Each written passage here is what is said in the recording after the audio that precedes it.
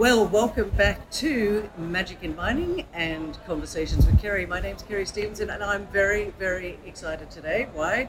Because I'm here in Acapulco and I came across my friend James Turk.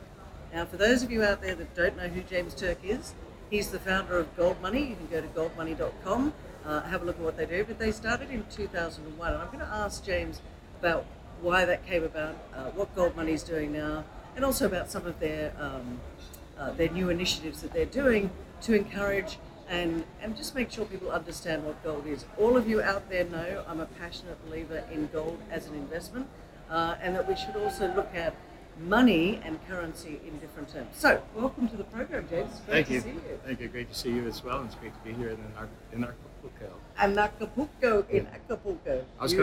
It is beautiful. I was going to say right away that I'm passionate about gold too, but not as an investment. I'm passionate about gold as money.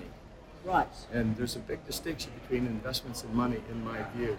In other words, gold today, an ounce of gold purchases the same amount of crude oil it did in 1950, as an example. Yep. So it did what money is supposed to do. It's supposed to preserve purchasing power. But it's not an investment because it didn't increase your wealth over that period of time. Right. It just preserved your wealth in the form of purchasing power, which is one of the things that money is supposed to do. Another thing that money is supposed to do is to enable you to perform economic calculation over long periods of time. In other words, measure the prices of goods and services and things so that you can make capital allocations in a reasonable way in order to ensure that your capital is then invested in a way that's consistent with your own portfolio strategy, whatever it happens to be. So gold does calculate prices very effectively. Like I say, an ounce of gold purchases the same amount of crude oil as it did 70 years ago. So it's just part of the portfolio. It's not an investment. It's the way you preserve your wealth. Exactly. Well, the way I look at it is, we often say the portfolio stocks and cash. More generally, it's investments and liquidity. Right. So when you're looking at liquidity, you have several different alternatives. You have gold, you also have silver, you have various national currencies. So you have to look at which of those forms of liquidity best suit your particular needs. And there are a couple of issues to keep in mind. One is that one particular form of currency or money can be outperforming the others. And gold is in a bull market now, basically against all of the major currencies all of the those world. funny fiat currencies, yeah. The other thing about liquidity, do you want liquidity that's contingent upon some bank's ability or promise to deliver that liquidity to you when you need it? Or do you want to have money that you own rather than money that's owed to you? Yeah. There's a big distinction there between money on the one hand and currency on the other. But people don't, generally speaking, the population, the general population, they don't see it that way. Do you think that's as a result of, we're not taught about money in school anymore, are we? Well, we're not taught the right things anyway. We're not taught the right things. Do you think that that's going to change anytime? Do you think that, our future generations do need to know about this? Quite frankly, we all know recently the governments keep just printing the paper money. Yes, exactly. Do you think it's being printed out of existence? Are all fiat currencies going to fail? Well, that's what history is basically telling us. And, we've been on this path of fiat currency destruction now for many, many years, many decades actually. Some currencies are being destroyed more rapidly. Look what happened in Zimbabwe a few years ago. Look what's happening in Venezuela. Look what's happened in Argentina a number of times. The major Western countries, the currencies are being destroyed more slowly, but they're still being destroyed in the sense that they're losing purchasing power.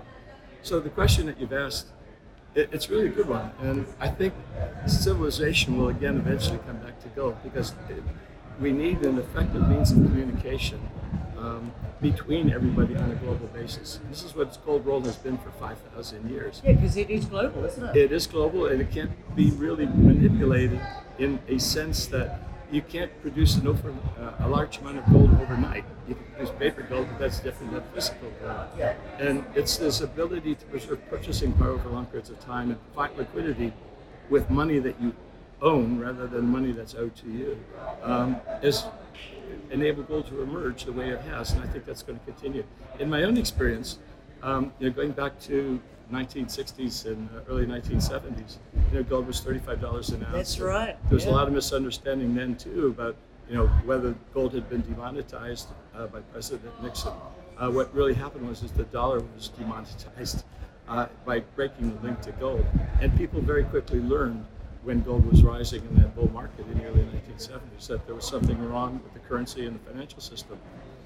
So those who are willing to take the time to learn about the alternatives did very, very well. And I think the same thing will happen this time around as well. And you think we're pretty close to that sort of reset, I guess you call it? Yeah, I think we're very close to the reset, actually. I think this year could be really quite significant. Mark Twain said that history doesn't repeat, it rhymes. And there are a lot of things that are the same this time around as it were back in 1971. But there are things that are different. The technology is different. We have cryptocurrencies. Well, yeah, I was about to say, when you're bringing in technology, I mean, we're here at Acapulco. There's a lot of talk about cryptocurrency. There's a lot of talk about digitization.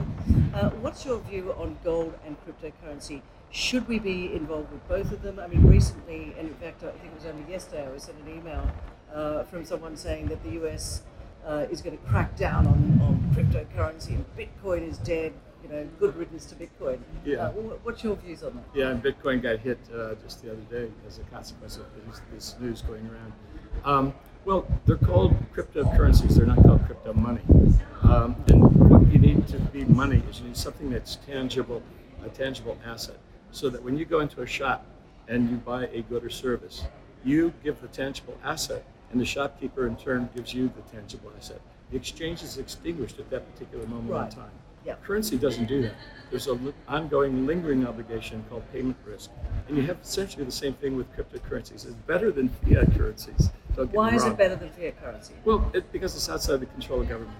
And why is that important? Because governments print as if there is no tomorrow, and they think they can continue to print and print and print without any consequences. But as we see from Venezuela and Zimbabwe and all of the other cases where there's been too much government printing, rampant inflation. Rampant inflation.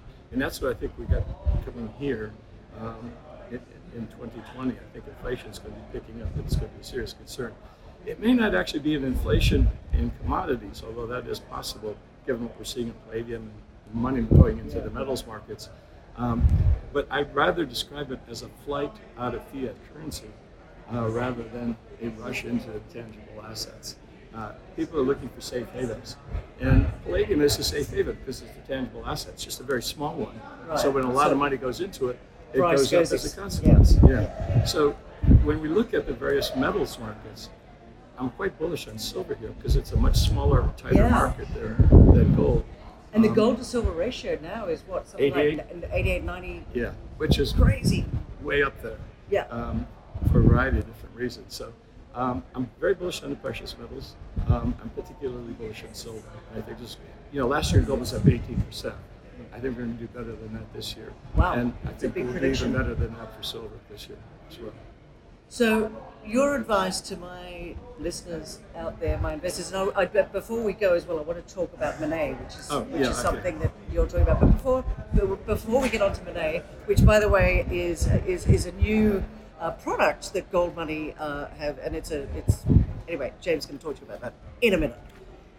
What would you say to investors? You just said that gold went up by 18% last year. You're very bullish for this year. You think it could go up even further.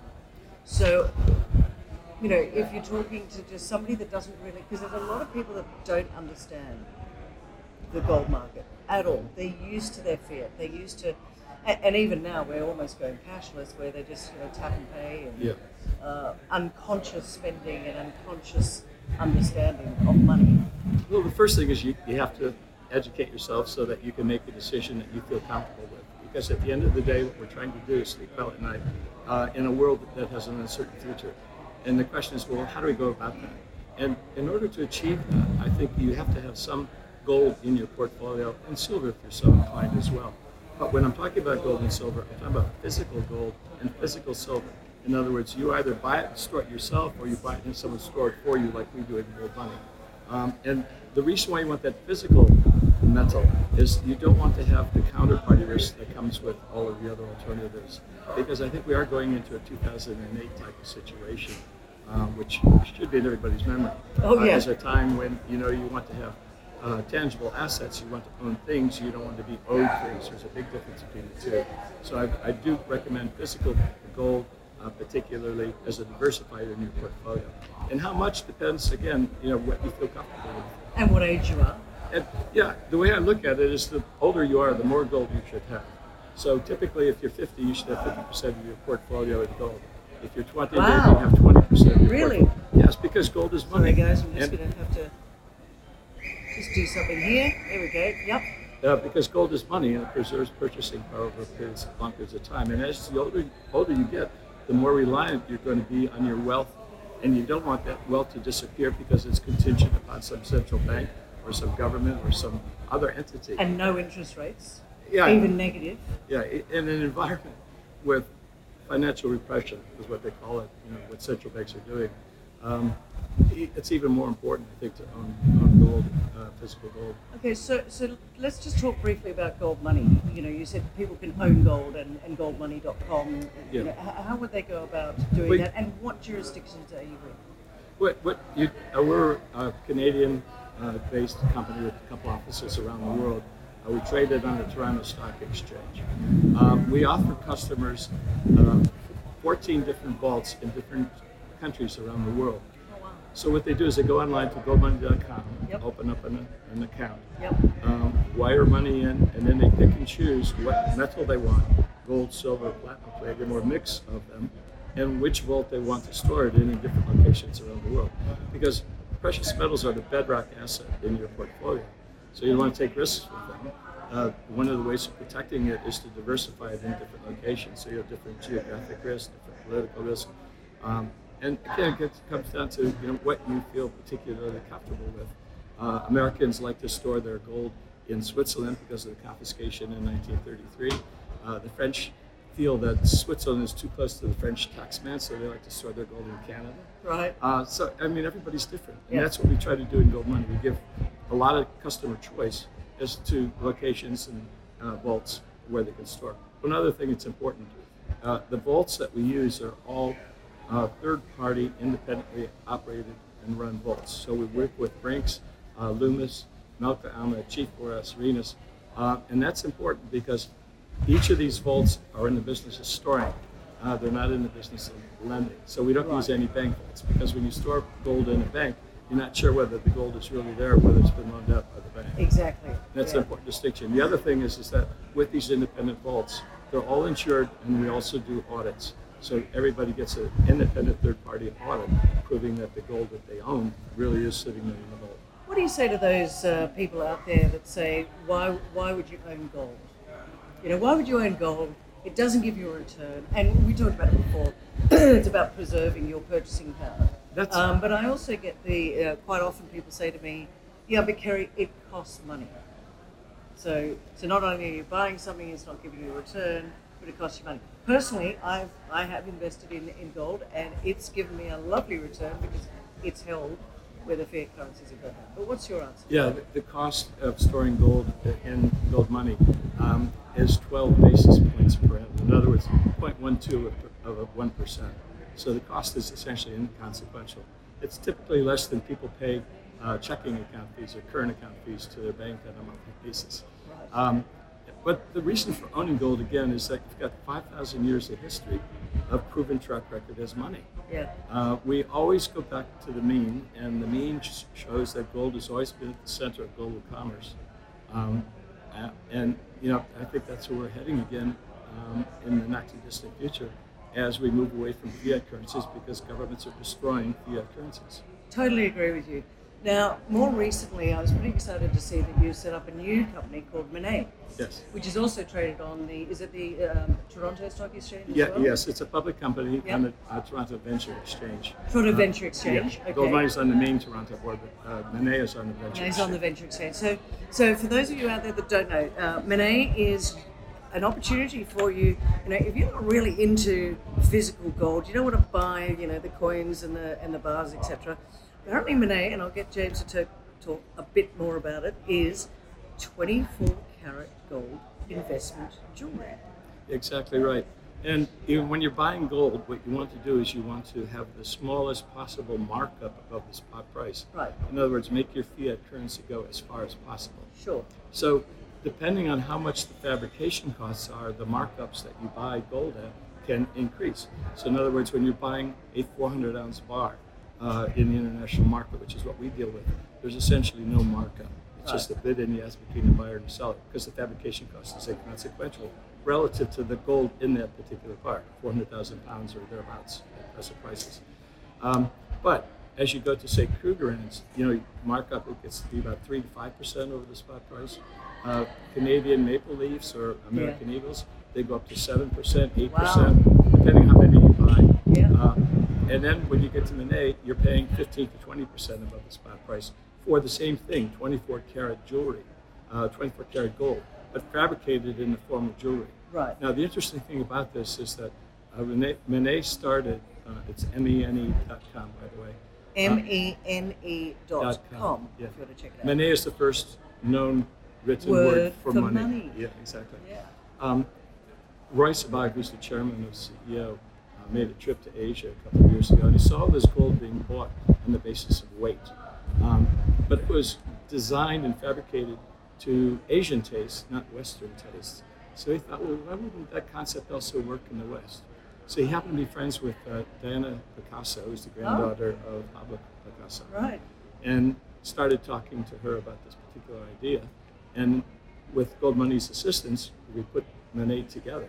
So Diana Picasso is the creative designer, and it's come up with some lovely, lovely designs for pure 24 karat jewelry. Now you might think that Soft? it's too soft. Yeah, that's the first thing that was coming to my mind. It's a myth. Well, really? Yeah, it really is a myth. It's a myth that enables jewelers to mix base metal with gold and then charge a big premium because of design and creativity for a particular piece of metal. So if you go into one of the big brand name jewelers and spend $2,000 on say a bracelet or something, you might get $300 or $400 worth of gold, and the rest is markup. With Monet, you get $300 or $400 worth of gold plus a 15 or 20% margin over and above that. Okay. But you still get the creativity as well.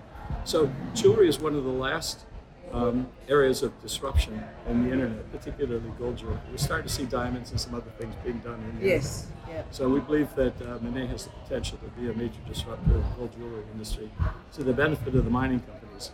Because if we can increase the demand for gold jewelry, gold being used and fabricated in jewelry, that means a higher price for gold to the benefit of the mining industry. Benefit of everybody. Benefit of everybody, exactly. It also helps people who don't want to necessarily own a bar or a coin, but still want to have that protection for their family for an uncertain future.